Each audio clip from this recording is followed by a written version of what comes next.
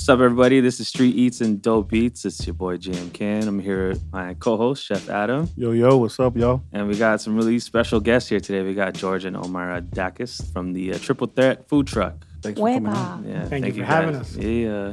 So once again, this is episode 6 of Street Eats and Dope Beats. Let's get it. Let's go. What they do. Green faces, I'm still chasing. Shoes fit, now I'm soul searching. A damn fiend for the grand scheme.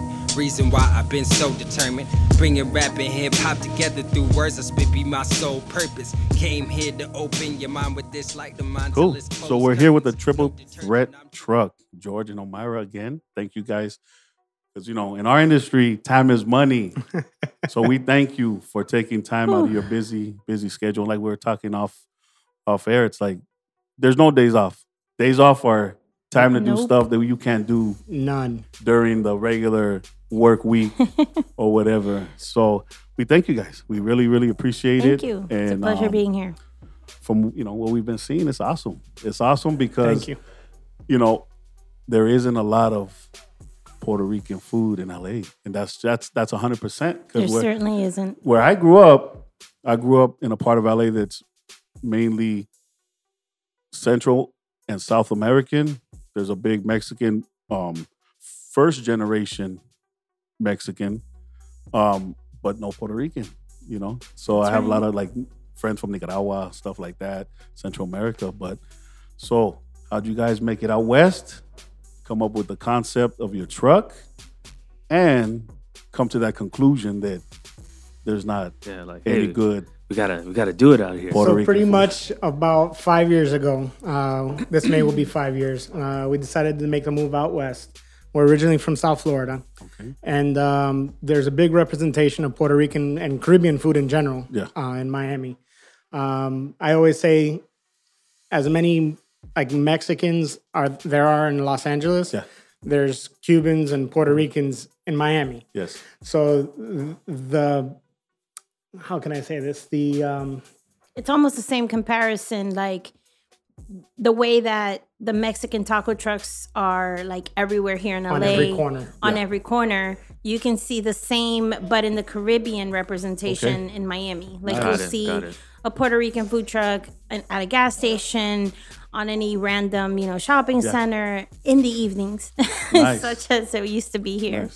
Nice. A lot of the food truck rules in South Florida is still very infant, the industry, because you basically have to wait for an organizer to organize something for a food truck to be able to operate over there. Oh. Nowadays, it's a little bit changed, but not by much. So it's different.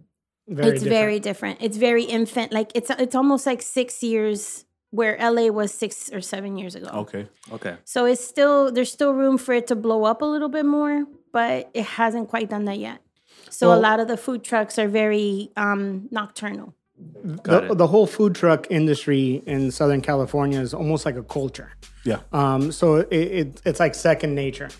In Florida, it's like pulling tooth and nail to actually get somebody to come out to a truck, unless you have a very strong following. Yeah. People won't take the time to actually experiment and say, hey, let me go try this. Yeah. Here, it's it's a thing. Yeah. It's what are you guys gonna do this weekend? Let's go follow this truck on Twitter and follow them and try it.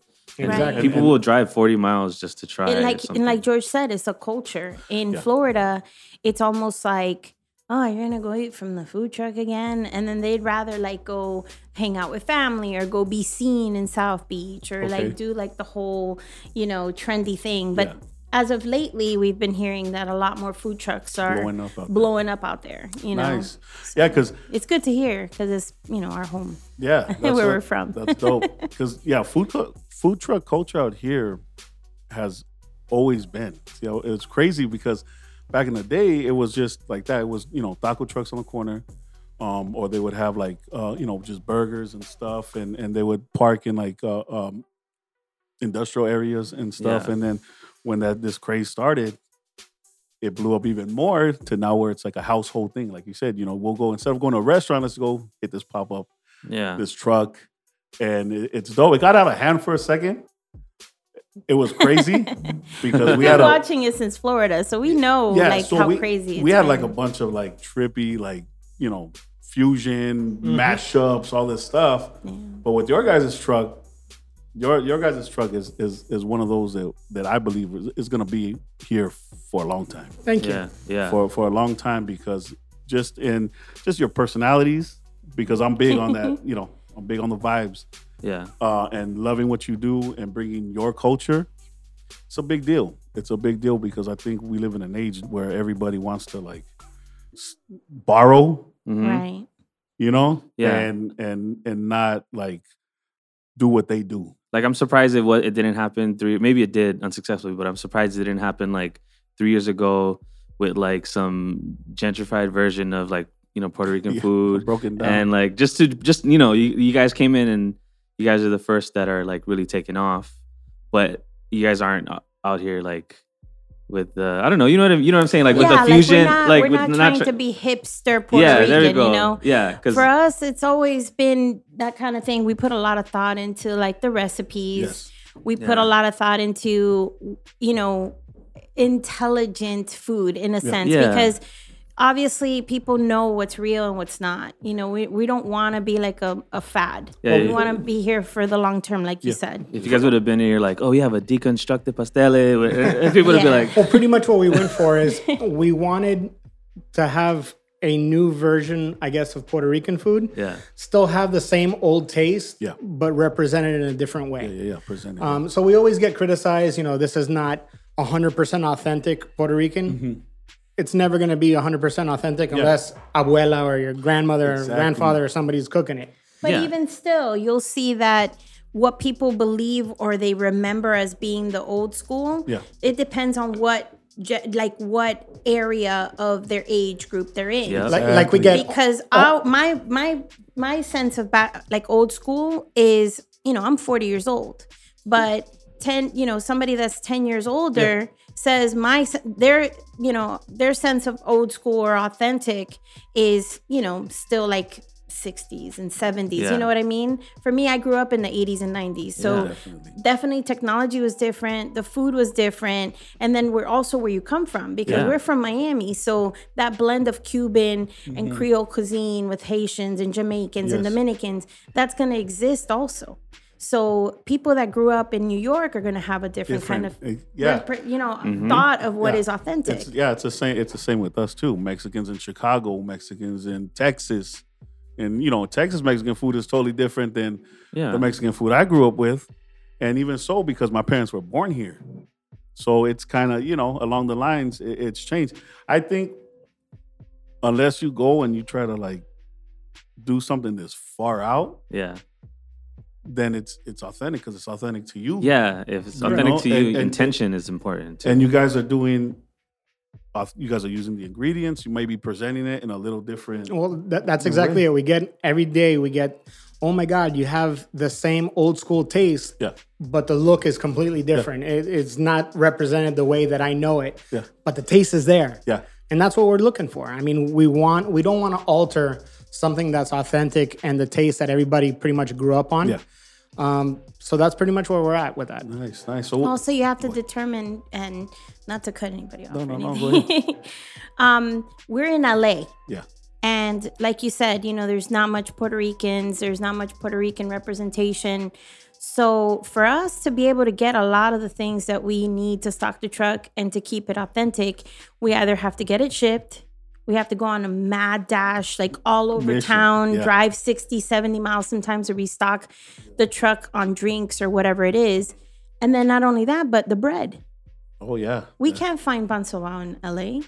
I know because I'm in the business and I had the bread shipped from Florida at some point when we first started. Oh, wow. And that got expensive and that cuts into your cost for your food. It does. So then people don't realize that in order to find pan sobao here, you either have to get it shipped or you make it. Wow.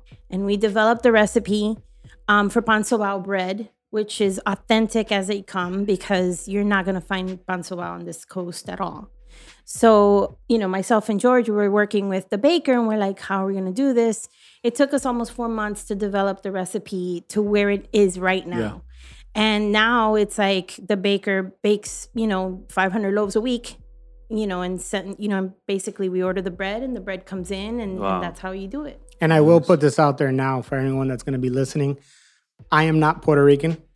I'm actually 100% Greek. Nice. I grew up around a lot of Puerto Ricans. Nice. I married a Puerto Rican. I've been with her for 18 years. So I grew up around the flavors and the culture, whether it be Puerto Rican, Cuban, Dominican. All my friends pretty much grew up that way. So I know the flavors really well. Yeah. I'm a fat kid. So I know what it should taste like. It's like people coming up in LA, like you know good Mexican food, even if you're not Mexican, you know? Yeah. It's true. Because when we go back when we go back to Florida and we have tacos over there, we're like, come on, man. Because I know I'm going to get criticized. Like, come on, I know I'm going to get criticized. What do you know about old school flavor in Puerto Rican? But you're not even Puerto Rican. He's Puerto Rican. He's been with me for 18 years. And he knows how to cook. It's 18 years of flavor. And he knows how it should taste. So he is an honorary Puerto Rican. There you go.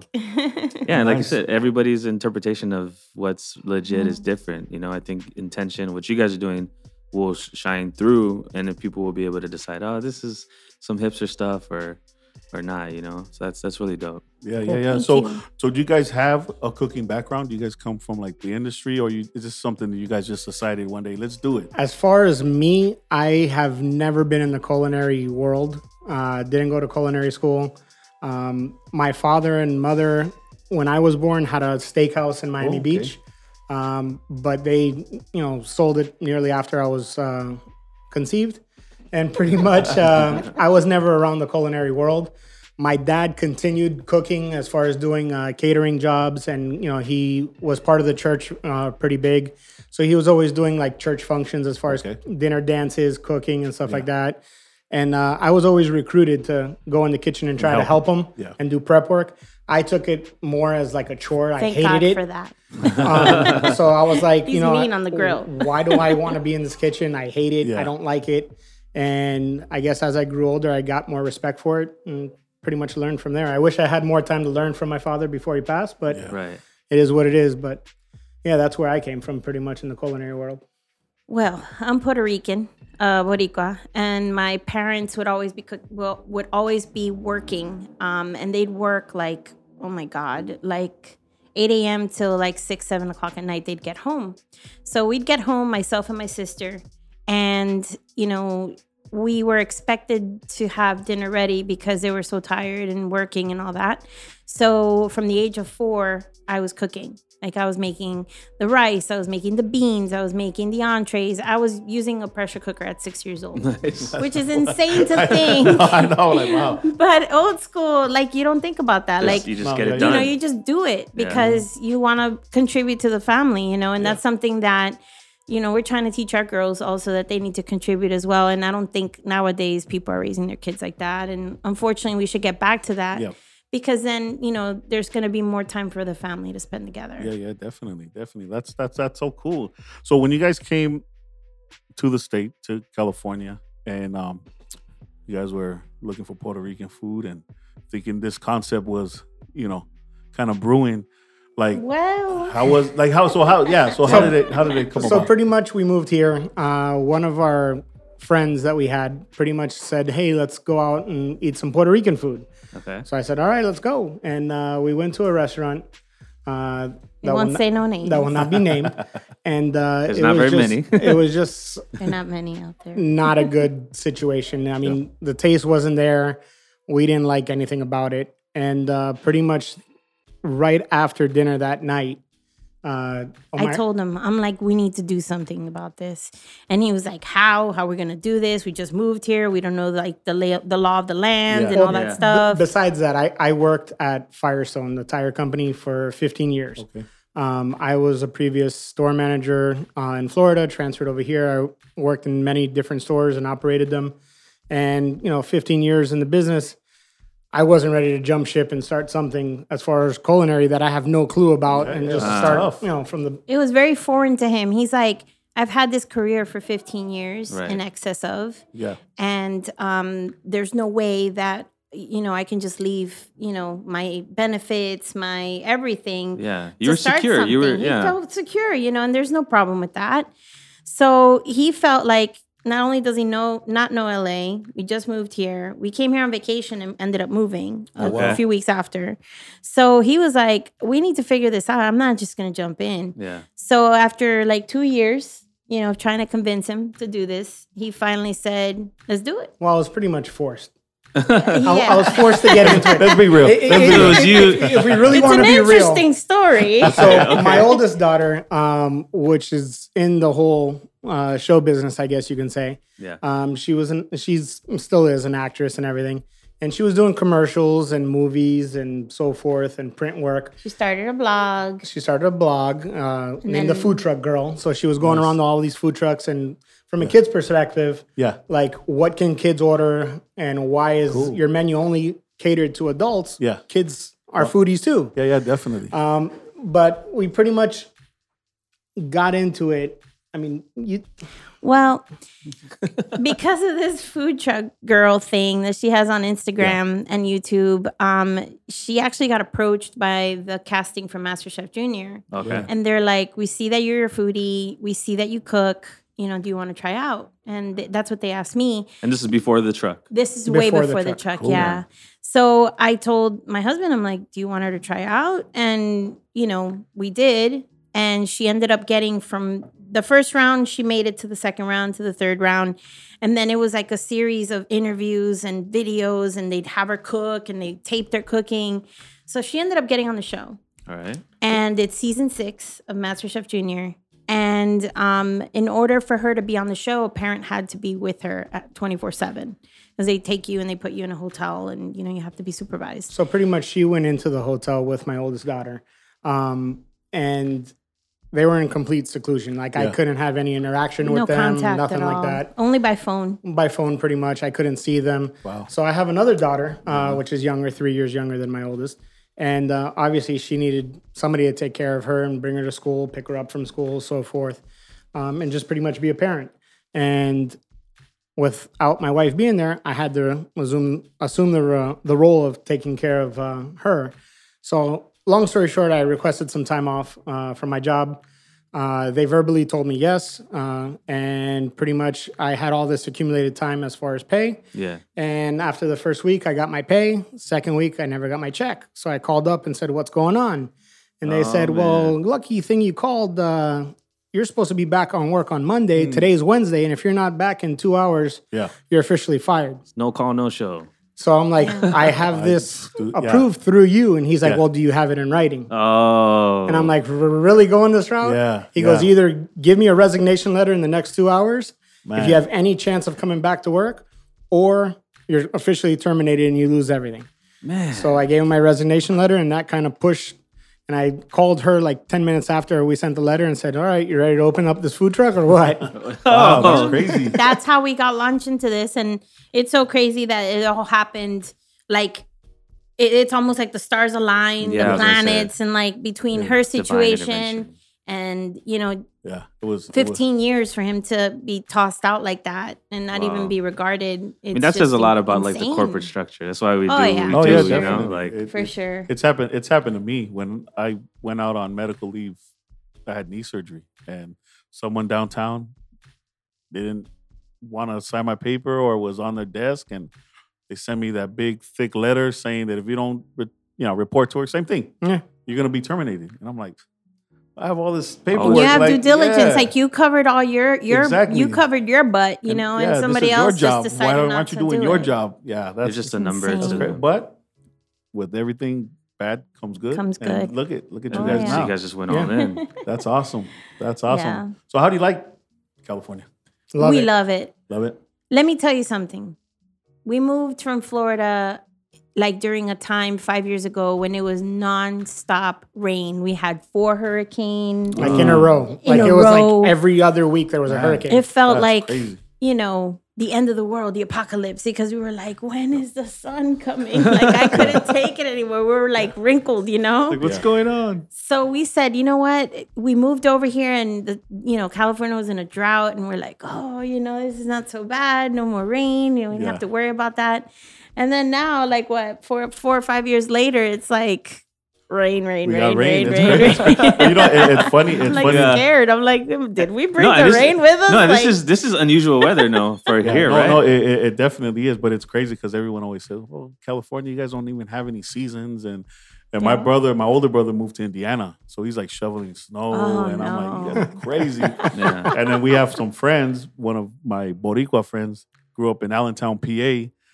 Shout out to Nieve Rock out there. And when he comes out here, he's like, shorts, and I'm like, you're crazy fool. It's cold. It's like -4 over there. Like they like, deal dude, with it. He's like, this ain't cold. This is the coldest it gets for me. Yeah. That's like in Florida, it hits 70 degrees and everyone's wearing like parkas and sweaters and boots come out, scarves. I'm like, are you crazy? I'm like, it's 70 degrees, guys. Chill out. Yeah. I still wear flip flops till 50 degrees. Once 50 degrees, I'm like, no flip flops. Same thing. It's free. For California, it's cold. It is. Because when I leave for work at like 5 a.m, and it's like 30, 35 degrees. Yeah, we saw frost on our roof on Friday, which I said to him, that's snow. And he's like, that's not snow. No, hey, I'm like, I'm Floridian. That's snow. That's snow. That's snow for me. Yeah. It's snow for me too. No, like you didn't see it fall, but it's still there. Yeah, like one of my cousins back home in Hawaii, she's on Instagram. She's like, it's cold, and she's on Instagram, and I'm just like, it's like 70 degrees. What are you talking about? That's not cold. Yeah, over there, same thing. Like once it gets below, if it's overcast and it's like 70, sweaters come out and all that stuff. It's crazy. But yeah, I've never been out there, Florida. I heard it's super, super like humid, right? Extremely. It's extremely humid. Similar to Hawaii. Have you guys been to like? Yes, we've been to Honolulu. Was it similar, the humidity, or is it worse in Florida? I would say worse. Okay, I won't go then. No, it feels like. It's an awesome place to visit. Yes. We're both born and raised in Miami. Yeah. Pretty much we lived there our whole lives. And everyone always tells us, why would you leave paradise? This is like the mecca of like parties and food and this and that. And when you've lived there your whole life, you kind of get used to it and take it for granted. Yeah. I look at Florida as like a swamp or a place where people go to like pretty much retire and die.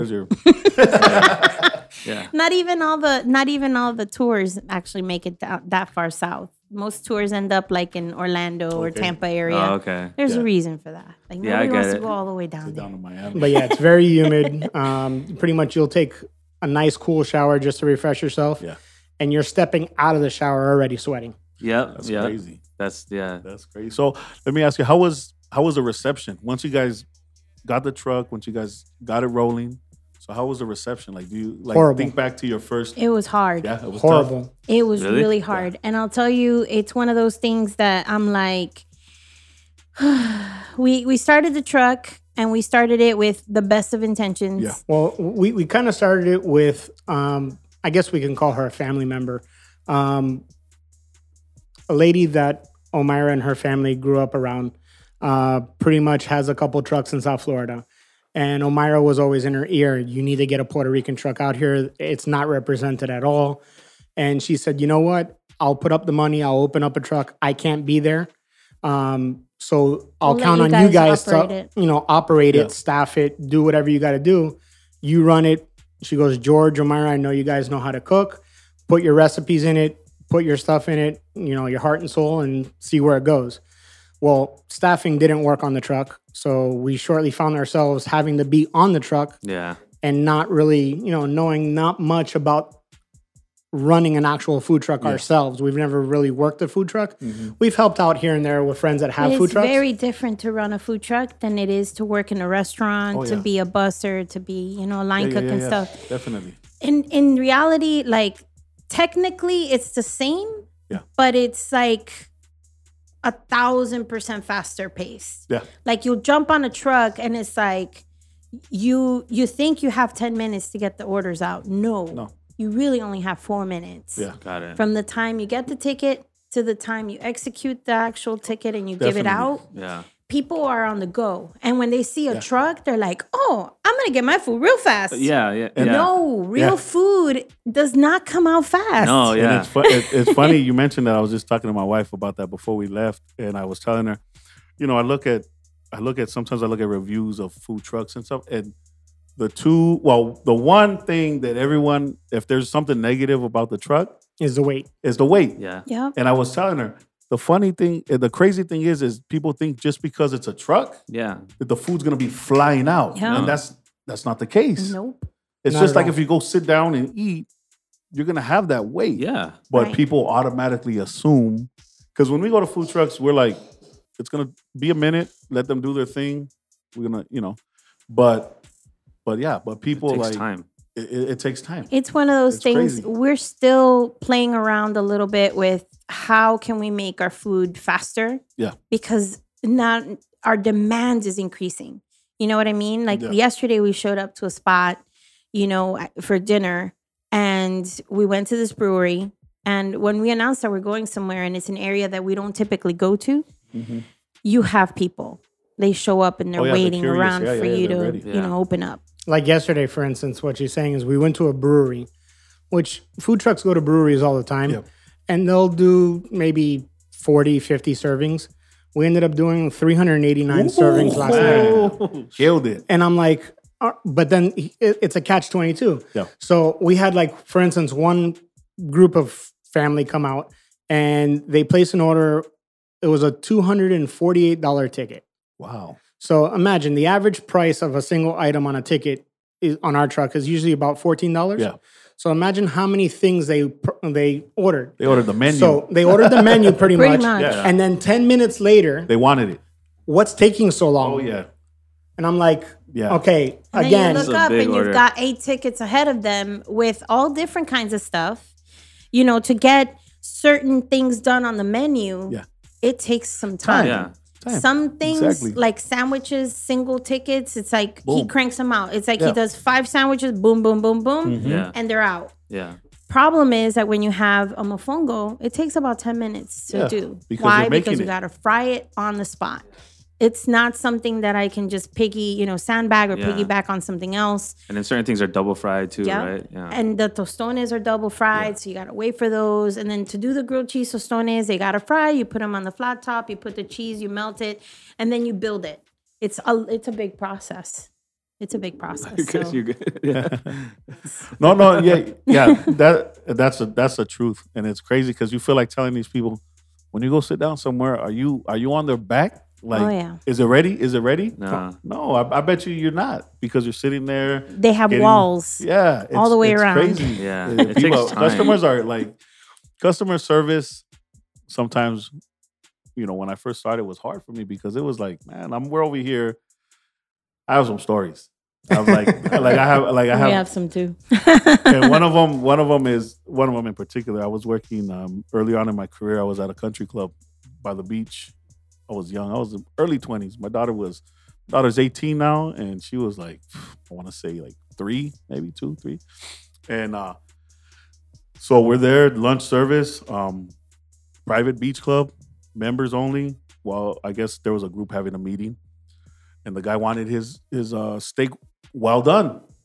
Dude, the steak was practically burnt, and it wasn't well done enough.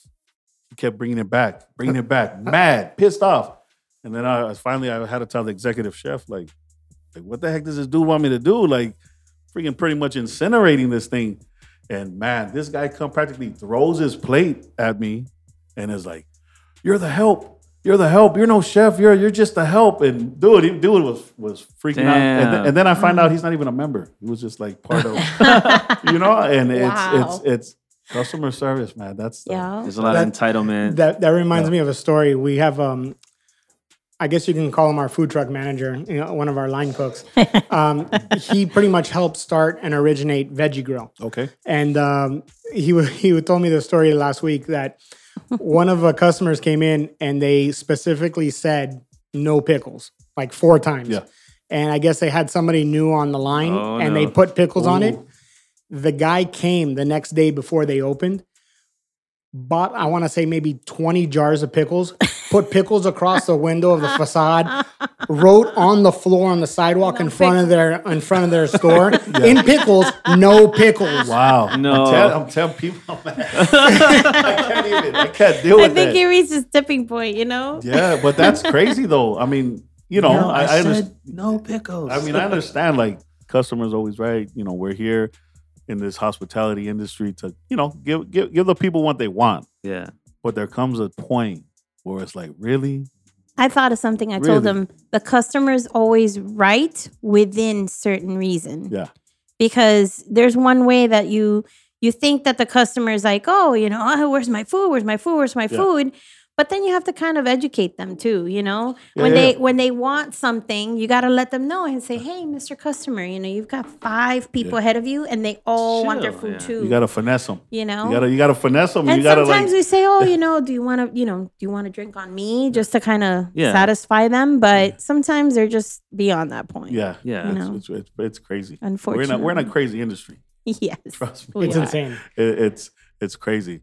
So I try to be as patient as possible, because like knowing so many people that are in the industry and working with them with their pop-up and just being a fan of it, like there's been times where I've made a request and you just know, and it'll be like a joke. I'll tell my girl, I'll be like, I bet you it's gonna have something, like if I ask for no pickles or whatever. Not that I would. Actually, I love pickles, but Jordan's that dude. No, I'm not. What I'm saying is that even when it comes back, like, are you pickle Jordan? It takes a lot for me to just send it back. I try to I want to say it's been years since I sent something back, because there's been times before when I probably would have been like, oh, I don't like it or da. But now I just like, there's so much going on.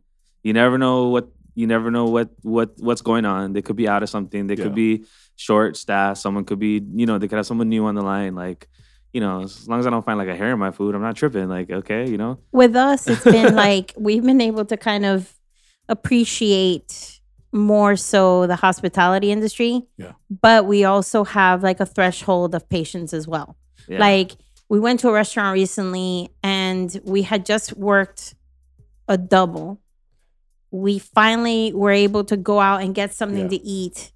And he mustered up the energy to actually grab everybody together, because it's like herding cats with the kids and whatnot. Yeah. So we finally got to this restaurant and we ordered. It took her 10 minutes to take our drink order. Oh, okay. And then we ordered the appetizer. The appetizer took another 20 minutes. Yeah. We're already 30 minutes invested, and we know what kind of day we had. Yeah. So it got to the point where we're like, you know what? Just feed my kids. That's all I want you to do. Yeah.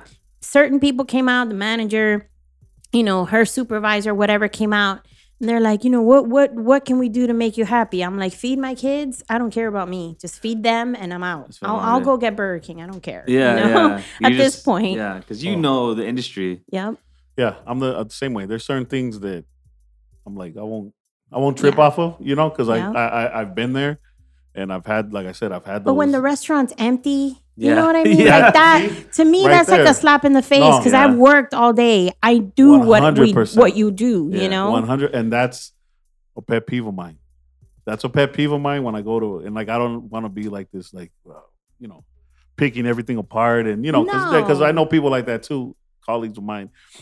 But like you said, if there's no one in the restaurant and they're taking forever to come and get your order, that's a problem. Yeah. And then half hour you're waiting there, and then the restaurant packs up. Yeah. By the time you're waiting for them to assist you, you're like, wait a second. Or what are you doing? Same scenario, and you get your food cold. Yes. Yeah, like how did that happen? Well, it's the like, appetizer was cold. Well, we got our appetizer after the food came out, and then after the appetizer and the food came out, then we finally got our drinks. What? Yeah, see, so it's like ass backwards. Yeah, no, that's that to me. There's and my margarita sucked. I'm like, come on, man. All right, what's the restaurant? Say the margarita. Say the name. Like, you know what I mean? So with that said, so when you guys are worked a double, you guys have worked all day, all night. Now that you're here in Cali, what are your like go-to? Do you have like specific spots you guys go eat after? Yeah, what's the go-to? With what time? I don't know. It depends on what time. By the time we get home, it's like nearly 10, 11 o'clock. So we have kind of go-to spots for different cuisines. So it's not necessarily a certain restaurant. Yeah. So it all depends on what we're in the mood for. We'll try to go to that certain spot. Yeah. Right. So it all depends on what we're in the mood for, I guess. Like when we have like a Sunday, typically Sundays are usually our like down day. Yeah. There's a spot in is it Sherman Oaks or Encino? It's called Claudine's. Okay. They have the best brunch there. The head chef and owner, his name's Anthony. Awesome guy. Awesome food. Awesome, cool guy, and the food is like bomb. Like all the way bomb. Nice. Aside from that, what else do we do?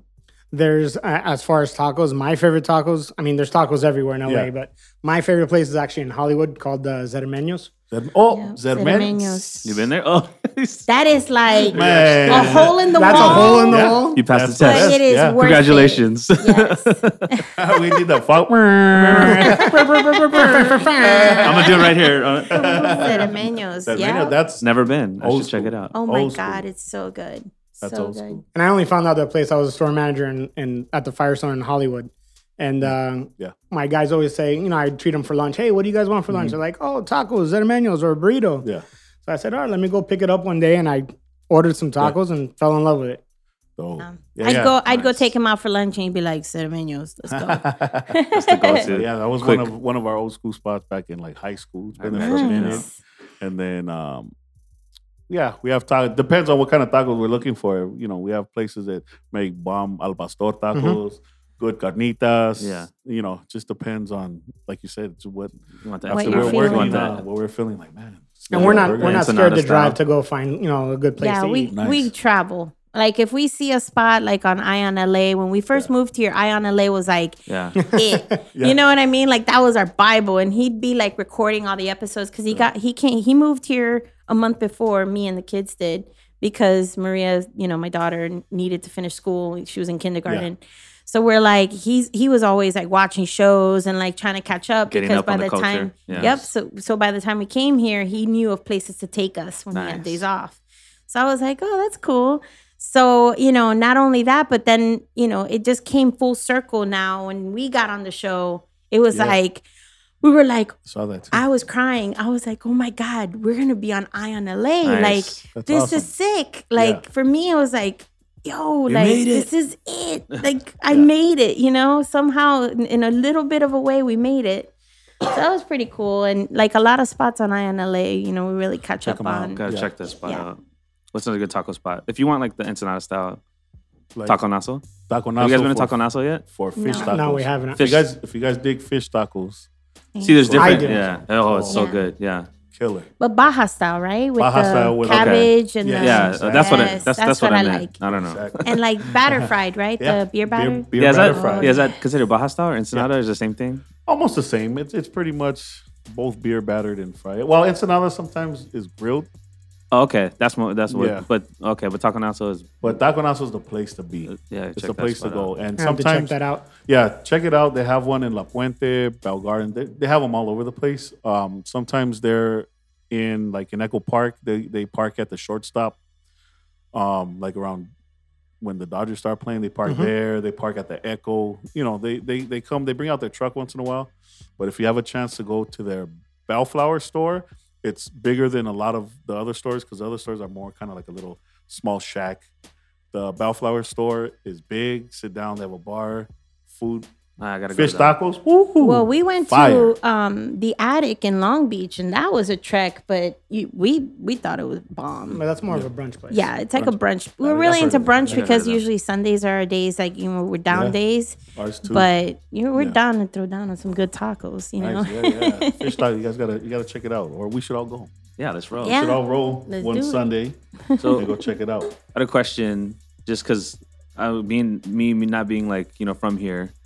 I didn't really come up on the Mexican food, so I'm learning it as well.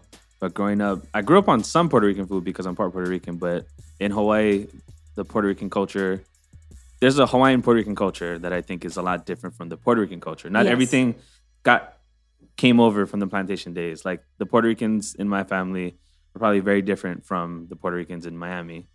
But so I'm in a ways I'm kind of learning about my culture by having your guys' food. If that makes sense. Because even the stuff that my grandma used to make, it's called something completely different because people don't speak Spanish in over there. So, but anyways, to kind of segue, what are some of the challenges that you guys have had out here in trying to present Puerto Rican food? The bread is by far the biggest thing because pan sobao is customarily known as the sandwich hoagie bread. Okay. Yeah, so what is, break it down. Pan sobao is massaged bread. It's the even translation for it. Okay. And sobao is massage. Yeah. And basically it's a really soft bread. Okay. And it's almost resembles a King's Hawaiian as far as the taste. Okay. It's a little bit sweeter.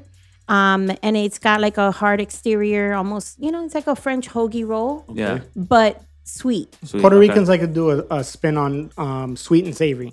They don't do spicy at all. No. Yeah, that's what I noticed, a big difference. So we have, everybody always asks us, what's this triple threat sauce? How spicy is it? And we're like, nothing spicy on the truck. We have a little hot sauce bar outside. And that's where everybody kind of gets their hot sauce fix on. And it's a la carte, however you like your spice. He's a hot sauce connoisseur. He's the hot guy, like as far as like, spices and kicks and all that stuff. He's into it. I can't. I'm Puerto Rican. I was born like, with the non-spicy thing going on. My palate is like weak. So when a Mexican tells me it's not spicy, I don't believe that. There's a difference. There's a difference between spicy and like Mexican spicy. Yeah. Yes. Facts. Man, you know what? I found that out the hard way. I went to like a restaurant and they're like, "Oh, how spicy do you want it?" And I'm like, "Oh, hot." And I order hot in Miami and stuff. And I'm like, "Yeah, this is nothing." I order hot and I couldn't even eat it. Yeah. It's great. Ghost pepper hot. It's great because my mom and my wife, they love spicy food. I grew up eating spicy food, but it got to a point where I was like, man, I gotta like kick back a little bit. And one time I ate at this truck by my high school, my ears were ringing. Like it was like I took a bite of that taco and oh my God, I was dizzy. Yeah, no, I've had so spicy that my head hurts. Yeah, and I've learned that too. Like when people ask me, like, "Is it hot?" I'm like, "You try it for yourself," because I can say it's not hot, and like you said, Mexican. When we say it's not hot, it's gonna be hot. Because there's it's levels to it. One guy I used to work with, he used to eat the red chiles, the dry ones that are really really hot. The tree chilies, right? Yeah, they look they're red, and then they put them in a lot Chinese of Asian foods. Dishes. Yeah, Chinese. I put this on him. He would get them and put them in because we were working at a Chinese bistro, so he would put them in like a bao bun with just lemon, and he would eat like a taco of chile. And I'm like, bro, you're tripping. It's hot going in, it's hot coming out. Oh, that's not even cool. I'm like, that's not even cool. That's crazy. No, the spice. Yeah, that'll cook your that'll cook your insides for sure. So do you feel like you guys had to add a lot of that extra sauce and spice because of the market? We didn't add it at all, actually. No. We tried to, like I said, remain as authentic as possible. Nice. Just like having it on the side, like just exactly. We did the hot sauce bar outside in case somebody wanted. We have the extreme ones. We have the extreme heat, the black yucateco, which is like XXX hot. And then we have like the Cholula, the old school Cholulas, and then the blends now that have come out, like the sweet, the chili garlic, the chili lime. Yeah. The green pepper one. We like those. I wouldn't even. They're different. And I like spice. I like kick, but I wouldn't even put any of that stuff on your food because it would change the flavor. Cholula has its own flavor. Well, that's like our cashier always gets asked. What hot sauce do you recommend? He always and he knows now because he's tried everything on our menu. He says, try it, see how you like it, and if you think it needs more heat, by all means, help yourself to the hot sauce bar. If not, eat it the way it is. Yeah. Because some dishes I use like dry chile, the dry chile you with pizza and stuff. Because it doesn't change the flavor, but it gives it the heat. Right. And your guys' culture cuisine doesn't have those salsas, and with us, like he explained, it's sweet and savory. Like you'll have a lot of the mixtures. Like you'll have the sweet plantain and you'll have the savory beans and rice and the lechon, So with the Boricua bowl, that's how that works. And people like to add their little, chile to their beans and stuff, which is cool. So we typically recommend either the chili garlic or like the sweet habanero, depending on what you're looking for, Hungry. I know. Jeez. Sorry. That's awesome. No, there's I think because I was just watching the Food Truck Nation you guys are on. I think you said like is a lot of garlic and a lot of cilantro. That's the flavors. And that's for sure, like, growing up, my grandma cooking with, like, onion and cilantro. Like, that's why I love, like, the base is the sofrito. Yeah. I'm sure you were probably eating, like, loco moco with garlic and cilantro. No, not quite, but that's a good idea. So, guys, we got a new dish. We about to... no, just kidding. I know. Well, when I heard cilantro, I tripped out. Like, I didn't think... I'm not 100%, familiar with Puerto Rican food. Yeah. I'm a little bit more familiar with Cuban food because my dad's best friend was Cuban. So I grew up eating a lot of Cuban food.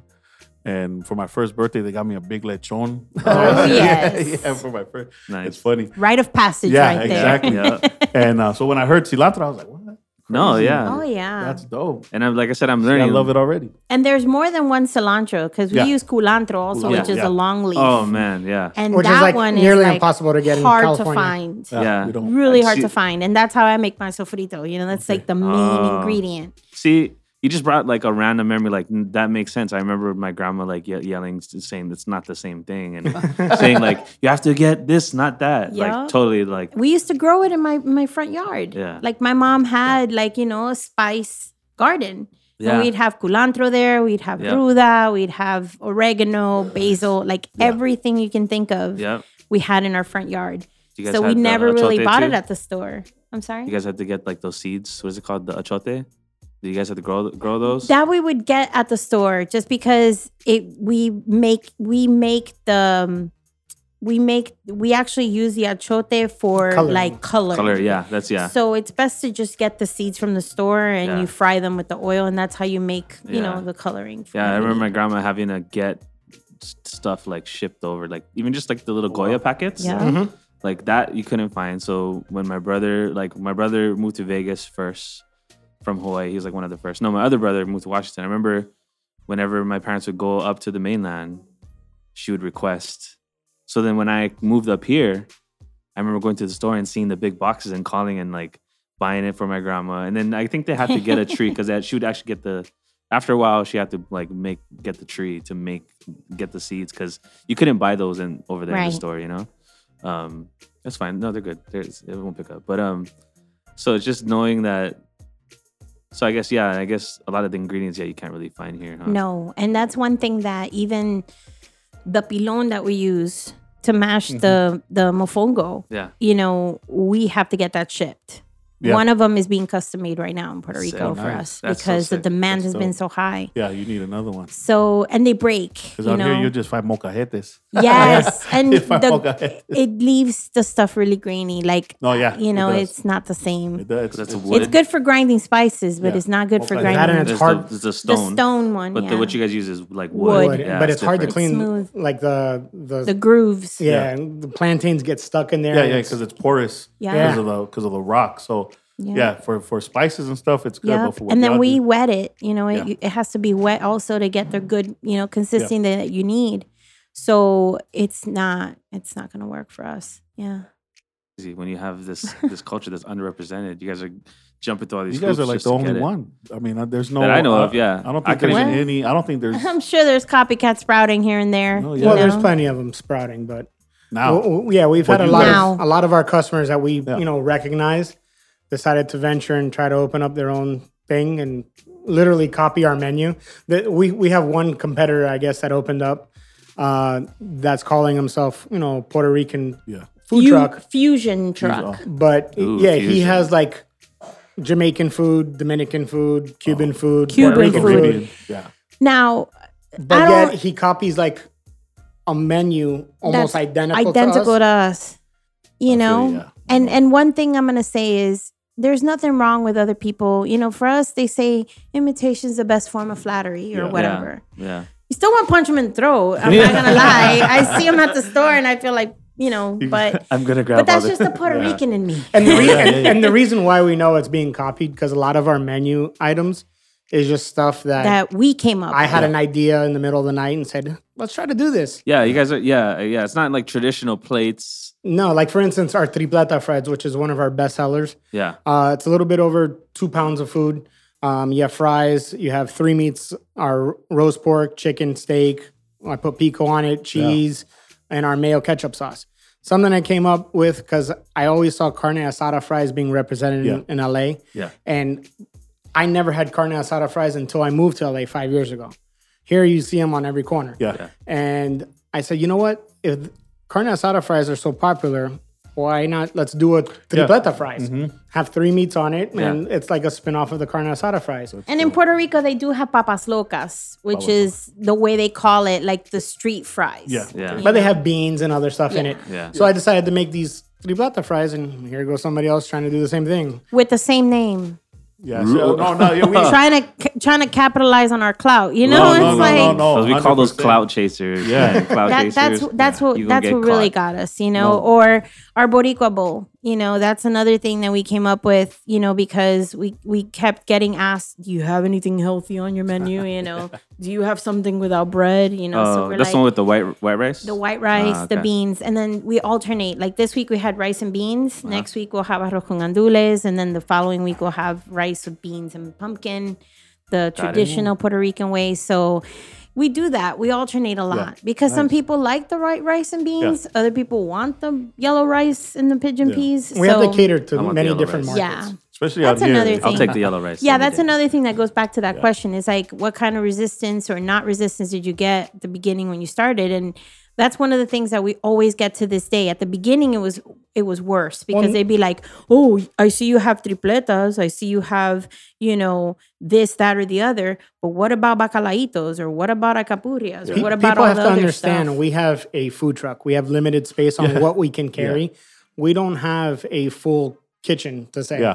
So we can storage is also a problem. Big time. Yeah. They don't understand those factors that go in with the whole situation. And if you want something that tastes good, fresh, and authentic, it needs time to prep. It needs time to restock. It needs time for storage, proper storage, or you're going to get some people really sick. Yeah. You know? So if you don't have if you don't have a freezer on the truck, I mean, you can't really keep agapurias in your truck. You know what I mean?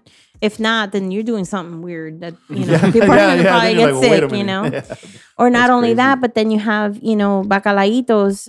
When you only have one fryer on the truck and bacalaitos are already messy enough to begin with. If you don't know what bacalaitos are, they're codfish fritters. Okay. And they're made with like a pancake batter kind of, batter. And then you put codfish inside, bacalao, basically. And you make them into like a pancake. And some of these things at these festivals, they're huge, but they have their own designated fryer. Besides that, you have one fryer and you're frying fish and fish and fish. Yeah. And then we also do like our chuleta can, which is like a big pork chop. Yeah, I've seen that. So you have fish, you have pork chop, then you're doing mofongos and you're doing fries and all this stuff. Tostones, the maduros. Flavors start blending and you're like eating fries, but it tastes like fish. Yeah, you can't. So you can't. You have to kind of do it in moderation. So we can't. Yeah, definitely.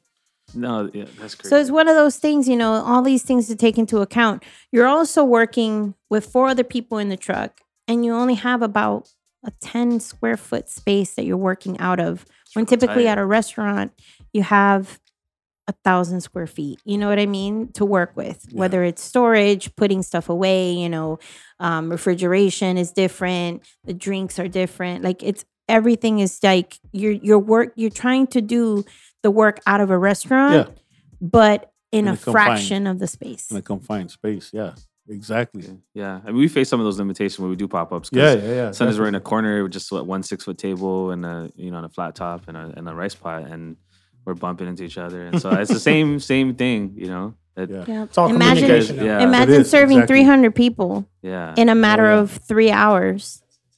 With that amount of space or less, you know, it gets pretty gnarly. You know, it does. As they say here on the west side. On the west side. It's not for everybody. No, it's not. Yeah. It really isn't. I mean, even in working in a restaurant and turning around that stuff, I mean, it's righteously out of hand. You know, it's crazy. And if you're not ready for it, man, that communication too, like that's one thing that myself and George have been able to kind of learn in this experience for the past 2 years, a year and a half going on 2, of being on a food truck is communication. Yeah.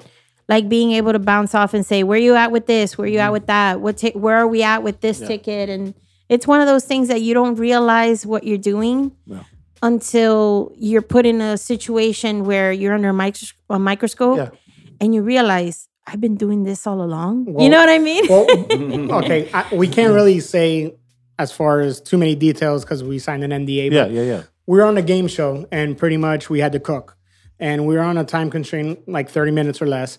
And we were in earshot of the actual judges. And we were just doing our normal routine, you know, behind you, hot pan, knife, this, that, just calling out different things. Where you at with the burger? Where you at with that? And one of the judges was like, oh, I can tell they've been married for so long. They communicate so well and this and that. And I look over, I'm like, it has nothing to do with being married. It has to do with working on a food truck. It's I felt like we were on the truck the whole time. I felt like I was on the truck. And it got to the point where I knew how many orders we expedite in a certain amount of time because, like I said, people want their food fast. Yeah. They want real good food fast. Right. That's like what they say. Yeah. So I'm looking at the time and I'm like, how is it that I have all this time left and I'm nearly halfway done with everything? You know what I mean? And that's one of those things that you got good with your management. You got good with your time management. It's organized chaos. Exactly. That's what one of my chefs told me when I first started. It's organized chaos. It's a well orchestrated.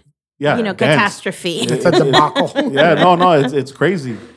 It is. It's righteously crazy. Yeah. Much respect. I couldn't. Yeah, I couldn't do it. I don't know. Like, no, it hasn't. You get been used to it easy. though. Yeah. Because when we first started, like, oh my God, we would do an event and we'd make say $200. Yeah. And $200 to me was like, oh my God, I just got my ass kicked. Yeah. And then we did another event and we started doing $400, and then we went to $1,000. Yeah.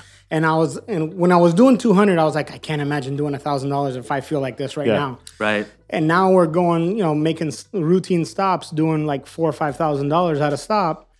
I couldn't even fathom the idea, say a year and a half ago. Because you guys put in the work, Yeah. Like, there's no way I could have done that a year and a half ago. Yeah. You built up right, to but it. then you have to think about you did that service, and then you're like, you look at your inventory and you're like, holy cow, I got to restock all of that in a matter of a day. You got to do it. Prep it. Oh, man. How do you get it done? And like you that. Lunch, and you got to do lunch service. And Yes, you have a lunch service the next day. And you're like, okay, I got to drop the kids off at 8. I got to get to the commissary by 9. I got to do all my shopping and get to the commissary to pick up the truck by 10:30 the latest, because we got to be at the place by 11:30 to serve at 12. Money. Yep. And then all of a sudden, 200 people are just looking at you like for lunch. And you're like if your whole hours before you didn't even exist. They're they want the food out now. They have They're no ready. idea. Exactly. It's crazy because I tell people all the time, I'm like, if there were a camera following us for a week, I wonder what kind of stuff people would see, because it's like, I know. you know what I mean? Yeah. Like, not even that. Like, I don't even know how all these production companies and all these TV networks and stuff are always looking for content, and they're doing reboots of crap and like reboots of this. Yeah. Like, why? There's so much rich content, you know, definitely. Especially the Latinos are so underrepresented in Hollywood. Oh, yeah. Get in there, get in a taco truck, put a camera in there, put some reality back into the thing. And that's exactly like I was saying, with, they're scared. With the podcast. Yeah, they're scared. They're scared and to give us that much power. When they do stuff, when they follow a chef, when they follow a restaurateur, they're it's so glamorous. It's business meetings. It's I gotta be here and I gotta go to the farmer's market and let me go stop at Starbucks and get my coffee. But if they followed y'all, if they followed real. us, it's real. Kids and time doesn't stop. Time doesn't stop. Nope. Life goes on. Life, everything that people regular with regular jobs they do in the morning, afternoon.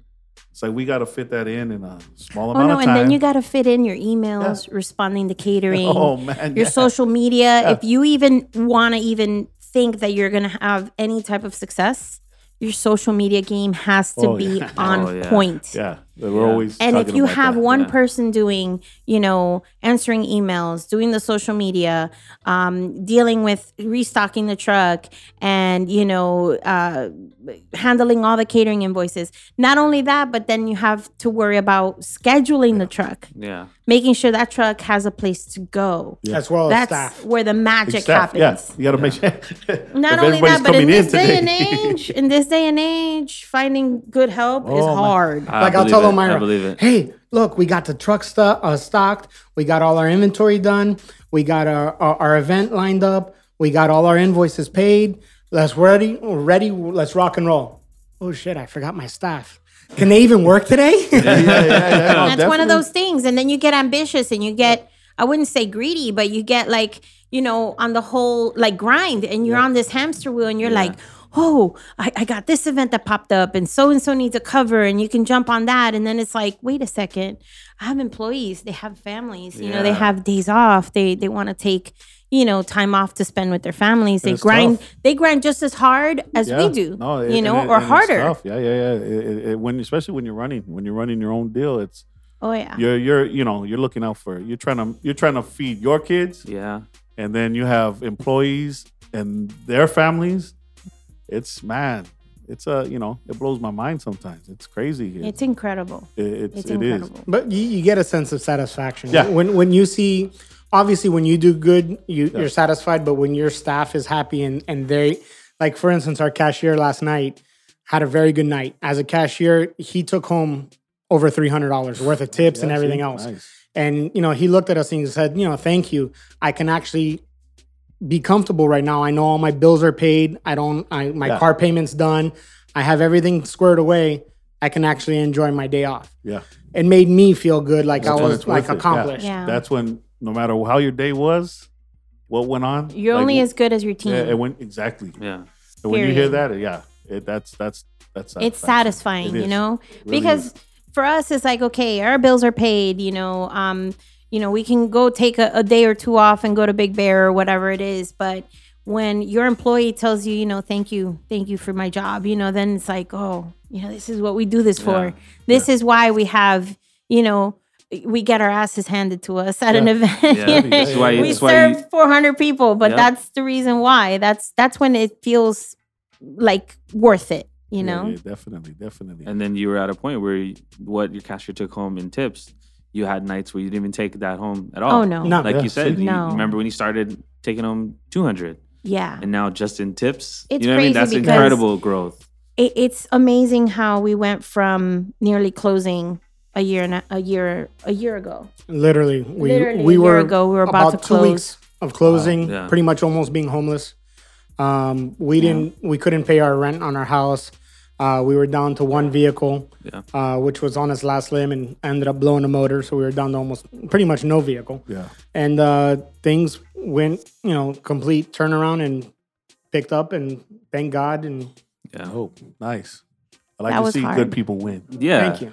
I like to see good people win. And then that was reminds hard. me. It was really hard. And we will give a shout out to, the whole crew from Beto Like and everything. Yeah, they kind of put us on the map. Yeah. If it wasn't for them, I think, it would have been a different story to be told. Because I think our second episode, we mentioned you guys because I had just seen that. And one of our homies and one of our collaborators that we work with, they had just got featured on Food Beast.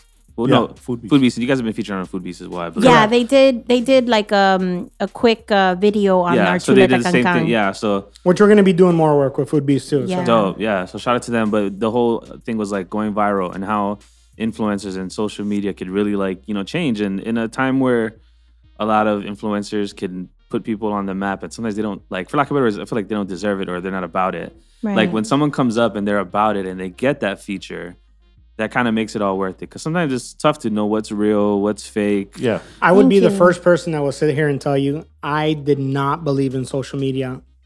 Not a fraction of it. Yeah. He hates when I'm on the phone. Like, I have two phones. And the reason why I have two phones is because if one's not dead, the other one isn't. Yeah. And vice versa. Yeah.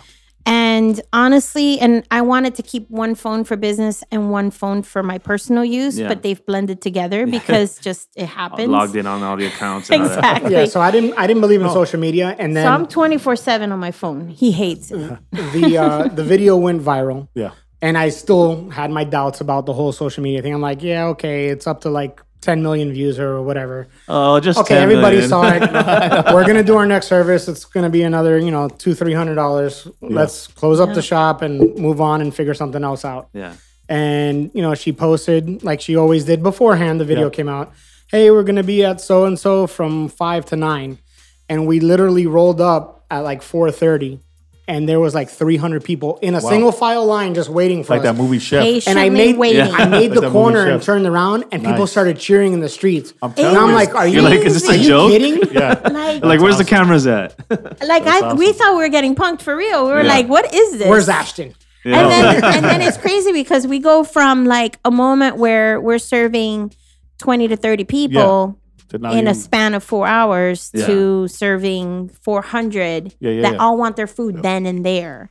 Like, we had people waiting for their food, waiting to order an hour in line, and then waiting another 2 hours to get their food. Wow. Now, that's one of those things that you're like, I feel terrible that happened, but it was the lack of experience and the fact that we got hit so hard so fast. Yeah. But now that's not the case. Now the longest someone will be waiting is probably 45 minutes. Yeah. Oh, that's because we've been able to get it down to a science. Well, that's also because you have 50 tickets ahead of them. So. Yeah. Oh, yeah. 50 tickets, it's crazy. It is. You know, but that's, social media. And you know what? That's one thing that, we never expected that to happen. I think to this day is one of their more successful videos. And it's because we got so much clout from all over. Like we have people coming from Alaska. We had a guy fly in from Boston. I didn't believe it. Yeah. And I told him, and I'm like, dude, this shit is cray. I started asking for tickets. Yeah. They're like, oh, I just came from Australia to try your food. I'm like, yeah, that's bullshit. Yeah. Oh, yeah, they came from Australia. Crazy. Australia, we've had Alaska, we've had Utah, everyone in the U.S. Arizona. Okay. It's just ridiculous. San Jose, we had one yesterday. Nice. Drove He down. brought his drove whole from San family Jose. from That's San good. Jose. Nice. Yeah, because We had another one that she came from Alaska. She planned the whole trip, took the kids to Disneyland and said, but first, mom's got to stop at this truck. Nice. And it was amazing. It's remarkable to me, the power of social media. Oh, it's crazy. I'm telling you. Yeah, our second and episode was that. And this is not even like boosting. No. You're not even boosting. Like our engagement is so high that I'm like... You're not even advertising. You're not even... Like Yelp is hitting me up saying, how can I be down with you? You know what I mean? And it's one of those things that I'm like, I never expected that ever. It's unexpected. It's remarkable. It boggles our mind every single day. It's crazy. Social media is crazy. Yeah. Because we always go back and forth. Because he's like, I'm the Yelper. He's like, nah, none of that matters. I hate Yelp. Yeah. And it's... we had coming from the hospitality side, we hate Yelp. Yeah, and I get it, and we hate it. Yeah, and I fully understand it now, getting the insight, but just like the power of social media and stuff. But like, so what? Oh, go ahead. No. But yeah, no, I was gonna say that. Yeah, Yelp. I've never been with it. It's not legit. It's not reliable.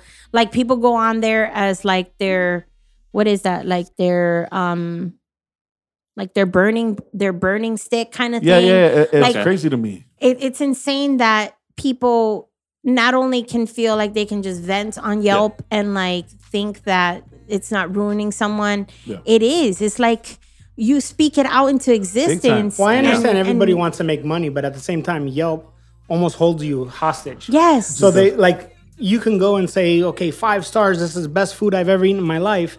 But they won't show up until you pay Yelp be like one of their paid members and pay them every month. Crazy. Oh, and then they'll start showing their good reviews. Yeah. Yep. Yeah. Like, and then we found out that you can remove bad Yelps from your profile. Yeah, if you now pay. you can't. $200 if you remove. pay. Here's the smoke. If you pay. Remember I told you. See, my wife's aunt opened up. She left a very prominent bakery in LA, opened up her own spot. And before she was even open, she was getting bad reviews. And I don't know if it was her ex-coworkers. Yes. People was talking sabotage, mad shit on there. Mm-hmm. Yeah. And that's what they told her. That's what they told her.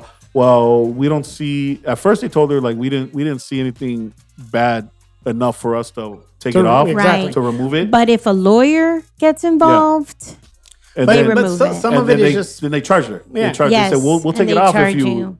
But some of it is bullshit. Like we got a 1-star review. Yeah. And I always use this as an example.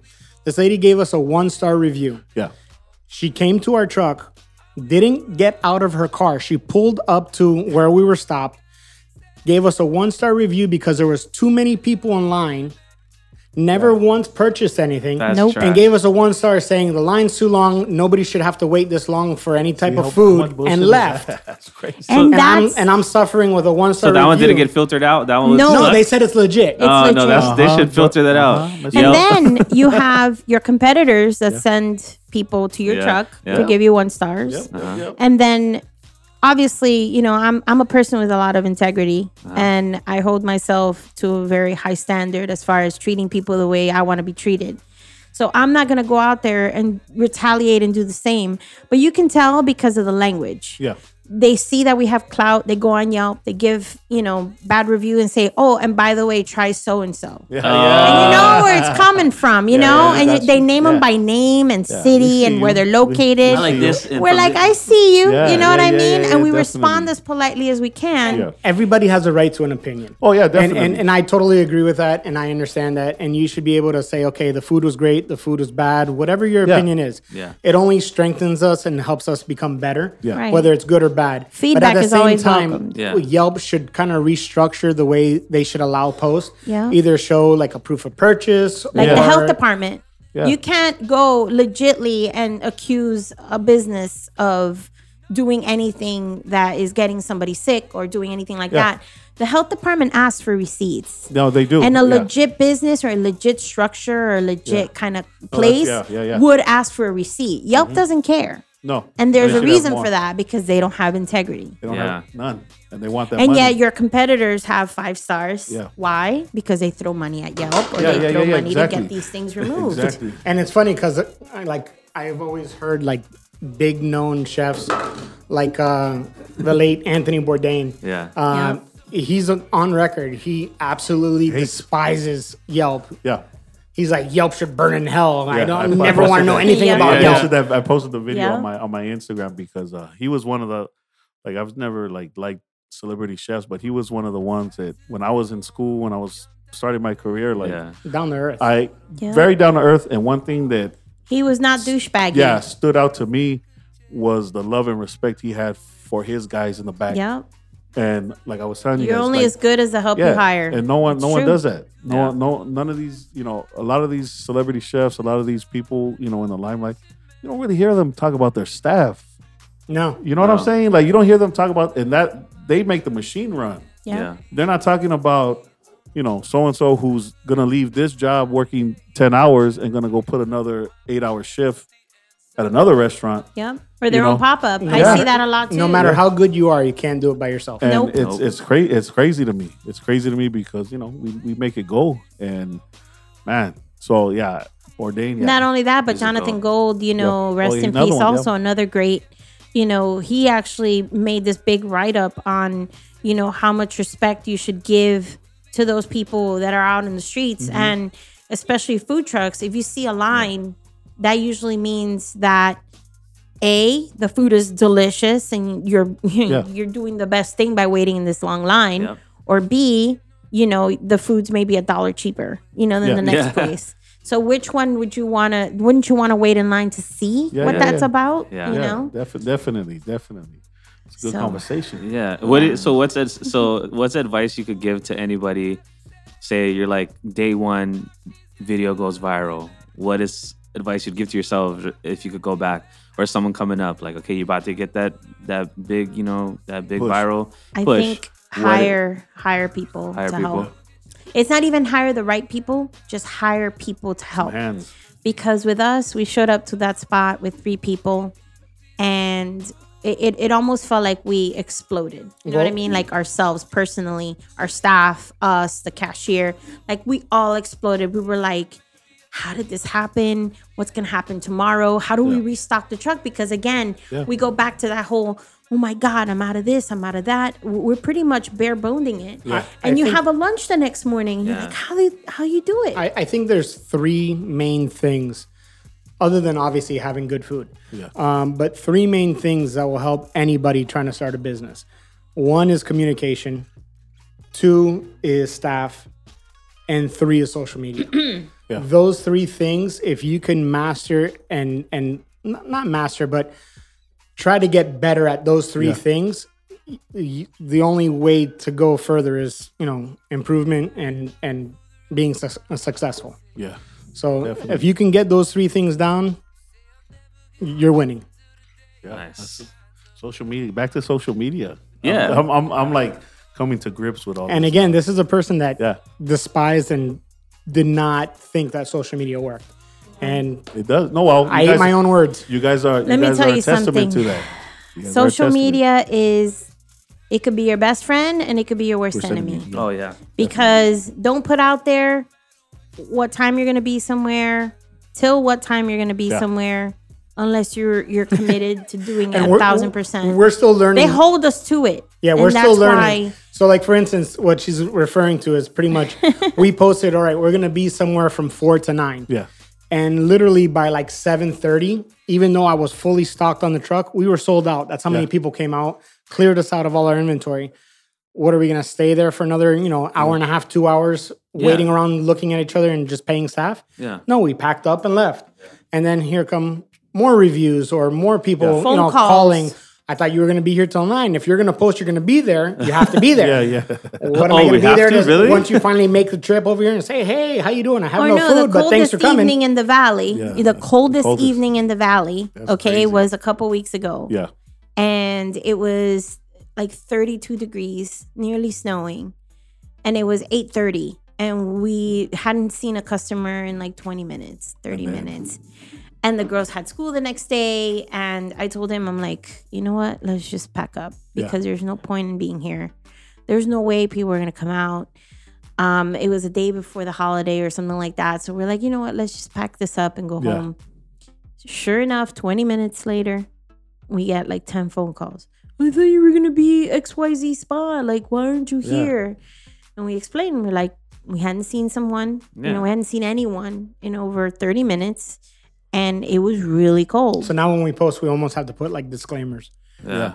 4 to 9 or until we sell out. That's what 4 to 9 as long as the weather permits. When we do our pop-ups, that's what we do. We put X time till we run out. So done. That's it, because or as you say in Hawaiian, till pau. Till pau. Yeah, till pau. And they almost hold like a resentment. Like, they do. You'll sell out of food and you'll have a phenomenal night and you'll be happiest person in the world. And they'll be pissed. And they're like, what do you mean you left? What do you mean you don't have food? How do you not have food? Really? Yeah. Did you underprepare? Yeah, did you And we've gotten that. We've gotten, you guys don't have enough food. And we're like, dude, we served 350 people. Like, where were you an hour ago? Exactly. You know? Yeah. And we feel terrible because obviously the customer's always Yeah, right. no, you wanna but this serve is where them, the within reason thing comes in. Yeah. Because you're right, but within reason. And because like you said, we've been out here all night. We haven't seen no one in like an hour, and then all of a sudden you want to pop up. Like, listen, you're talking to a guy that wants to make as much money as possible, and still give out a good product. Yeah. So for me to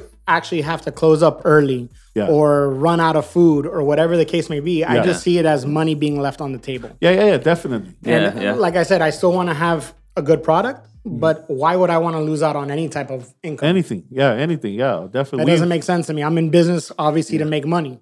Yeah. So and this is coming from a person that over prepares because this guy will prepare for 400 people and only serve 200, for example. Like you know what I mean? My first question because my wife does all the bookings and plans out our schedule and so forth.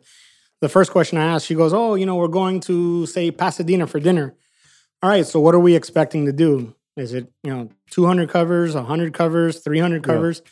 And I'll stock the truck based on that. So if she says on the high end, we'll do 400 covers, I'll stock for 500. Yeah. And if I run out of food after 500 covers, there's an issue. I can't do any more. Yeah.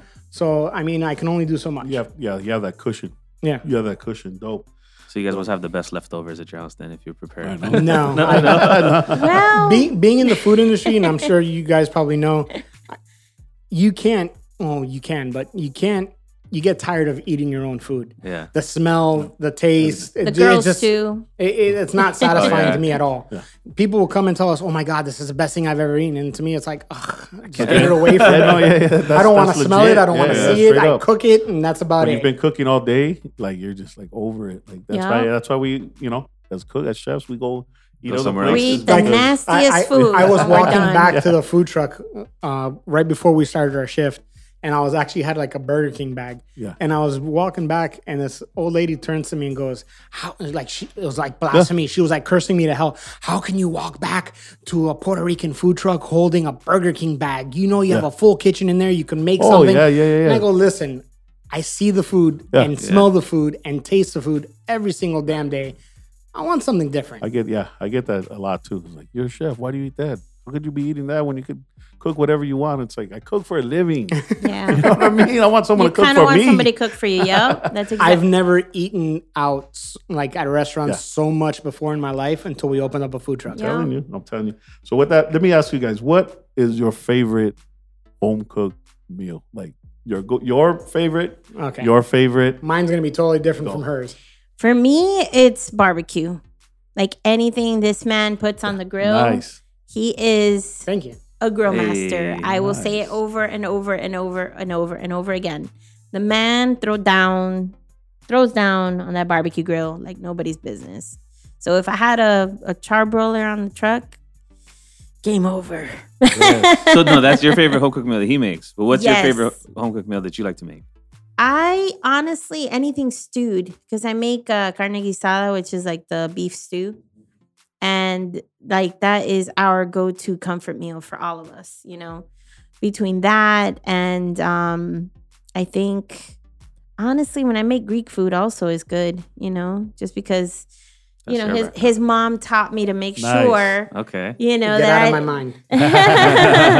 Like when I make the Greek food, also it's comfort. You know, for me. Like my favorite two foods, if I was just to pick two, would be one that she makes, which is a carne con papa, which is awesome. The beef stew.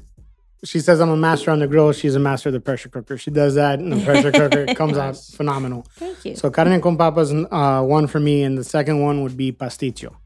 Pasticcio is a Greek version of like lasagna. There's no tomato sauce in it. It's like a bechamel sauce with ground beef, noodles, cheese.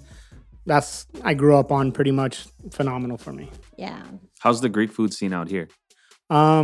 Saturated. Not bad. It is saturated though. Oh, okay. I guess now I'm thinking about it. Not necessarily saturated. You have a big Armenian influence in LA as well as Mexican. Yeah, definitely. So the Armenians pretty much have a very similar cuisine as Greeks. Like for instance, Armenians make dolmas, which are like grape leaves wrapped with like rice and stuff like that. Right. The Greeks have the same thing called dolmades. So pretty much I always go back with some Armenian friends. I'm like, hey, you know, Greeks pretty much invented everything. So you're kind of copying us. Is it like the parallel with like Cuban food and Puerto Rican food? It's similar? Yes. It is similar. Just the spices and some things are prepared differently, I guess you can say. Yeah. Like they use a lot of paprika. The Greeks don't use that much paprika, but they use a lot more oregano. So it's like one of those paradigms that it's like they're kind of like running in the same circles. Yeah, it's funny. It's funny because those are like my flavors, like because in Mexican food, same thing. We use a lot of oregano, paprika a little bit, not too much. But so I think that's why growing up, I like Greek food. I like Armenian food because of those. It reminded me a lot of like Mexican, you know, food. And you know, when I cook or my mom would cook at home, you know, we use a lot of like oregano and vinegar and just a lot. There's a lot of similarities, and it's crazy. Yeah, it is crazy. We're all the same. We're just, you know, happen to be coincidentally in different places, but we're all the same. Yeah, definitely. It's kind of like there's a lot of similarities in like, you know, Korean food and Japanese food. Yeah, definitely. That's dope. Yeah, and like I said, your guys' stuff, I'm excited to try more because like I'm learning about like my own culture because we didn't have too much of the legit, you know, the traditional Puerto Rican food. Maybe only 2 or 3 dishes, you know, made it over. Yeah. Let me ask you guys another kind of random question, but I just want to get like pronunciation right on a dish. Because in Hawaii, pateles or pasteles are super popular. Yes. But it's made, I haven't had yours yet, but as soon as, you know, hopefully I have some soon. Hint. No, but what is the proper pronunciation? Is it pasteles or pateles? Pasteles. Do you guys hear people saying it without the S? No. Okay, that's just a Hawaiian thing. Hawaiian thing. Yep. Yeah. See, I don't know what. I think it's more of like an accent thing. Is it like the TH with the? You know how some people when they speak Spanish they have the lisp, like it becomes from pasteles to pateles, and then it just became pateles. Maybe it might be a regional thing. Okay. You guys ever have a cousin that lives in Honolulu. He's he just retired from the Air Force. Okay. And you know, his kids are now in service. So, and it's interesting to see how he always tells me the cuisine, how there are some restaurants in Hawaii that are Puerto Rican Hawaiian fusion. Yeah.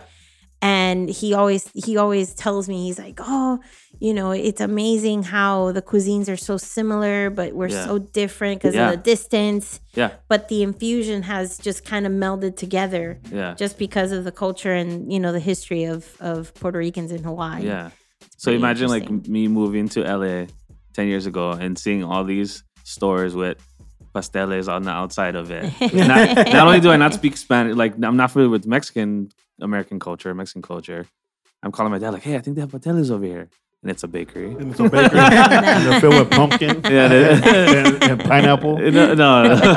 It's just not even, it's just like, it's so different because that it means, So I'm just curious about they're Puerto Rican tamales pretty much. Yeah. That's what I kind of explained to people. And because the way my grandma used to make it, because they didn't really have plantains accessible, but they would have like green bananas, So a lot of so my grandma was making that with yuca. Yeah. Maybe it's a regional thing because I have a friend that he grew up in New York and he's Boricua. Yeah. And he would say patele.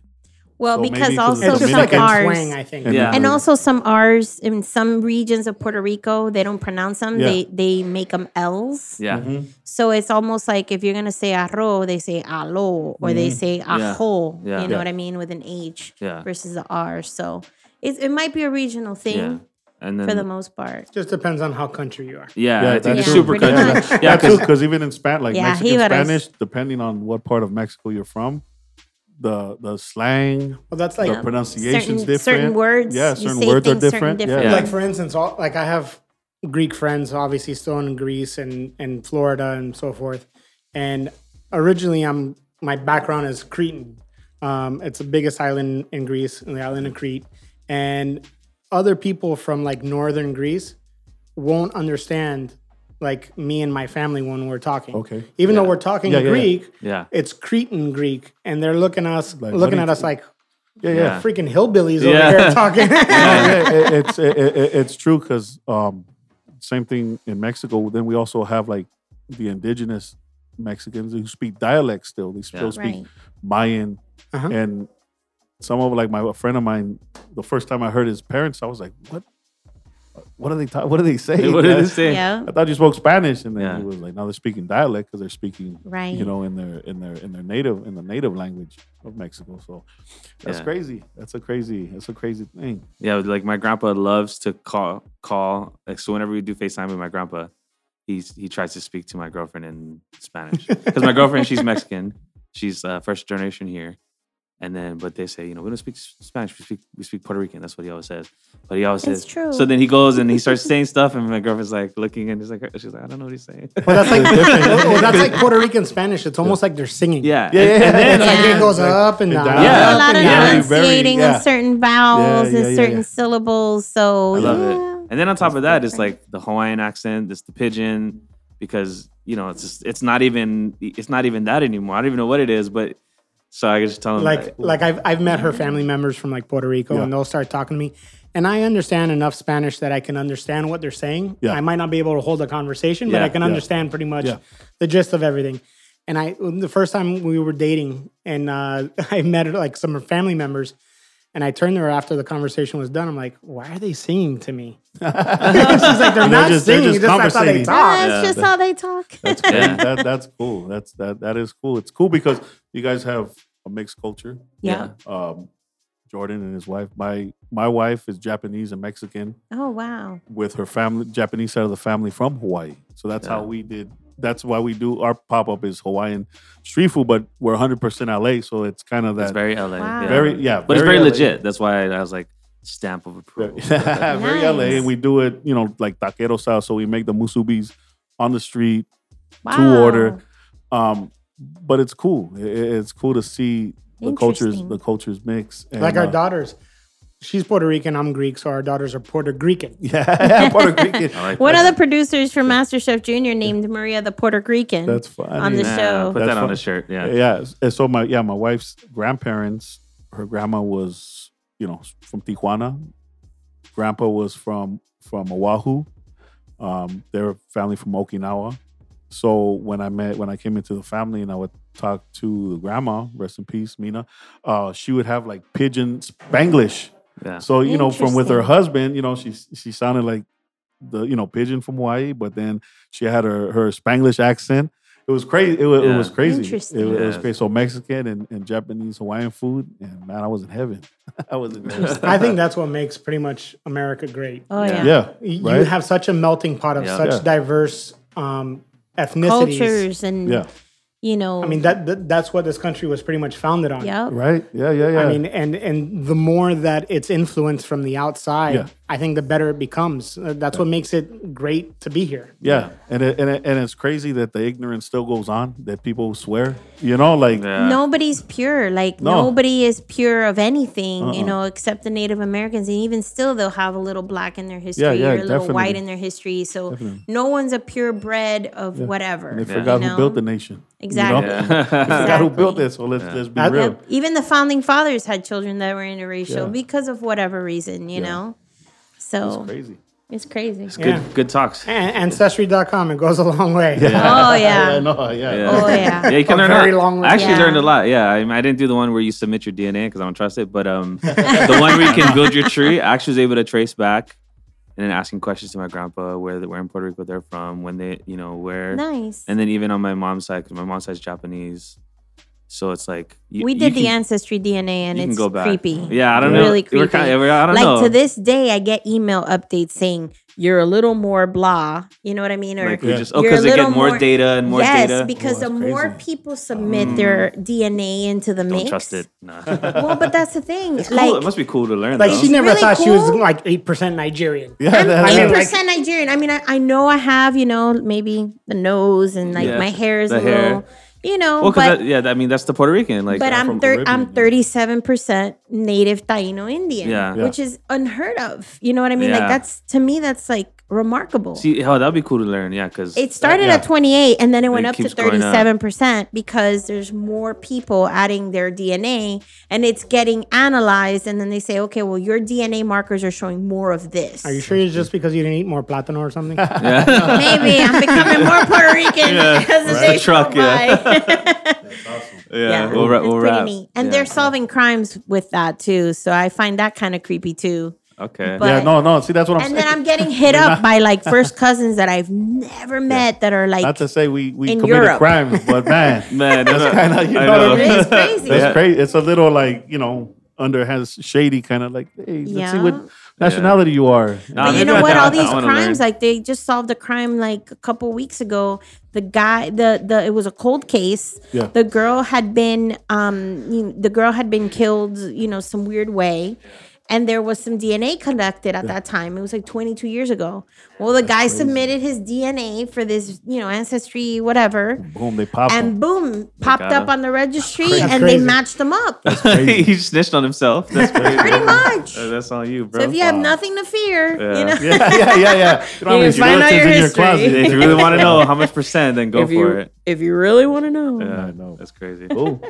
Well, yeah, it's a good episode. Thank you guys again for coming out, making the trek on your day off. We got Thank you for having us. Are you kidding? This is great. I really appreciate it. This is fun. Because, family time is important. Definitely. Yeah, no worries. This is great. Cool. Well, hopefully we'll be able to come out and try more of your stuff. Definitely. Yeah, absolutely. We'll come with an empty stomach. We'll stay connected. Yes. We'll be ready. See him right there? Yeah, he's the beast. He's the beast. JJ is the beast. Yeah. Cool. Well, so let's wrap it up. We want to thank you guys again for coming out. Thank you so much. Thank you for having us. This was awesome.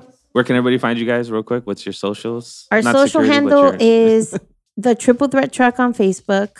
You can find us at Instagram at Triple Threat TRK. Twitter, same thing. And our website, thetriplethreattruck.com. That has our schedule on there. So it has addresses, times, all of that. Okay. Nice. Sweet. Check it out. And then awesome. Yeah. So we'll definitely put all the links and all that in the description, and we'll stay connected. Just thank you again. That's pretty much it. We'll wrap up. This is Street Eats Dope Beats. My name is JM Cam. I'm Chef Adam. George. Omira. Repping that Triple Threat Truck. Let's go. Thank you. Thank you. Thank you.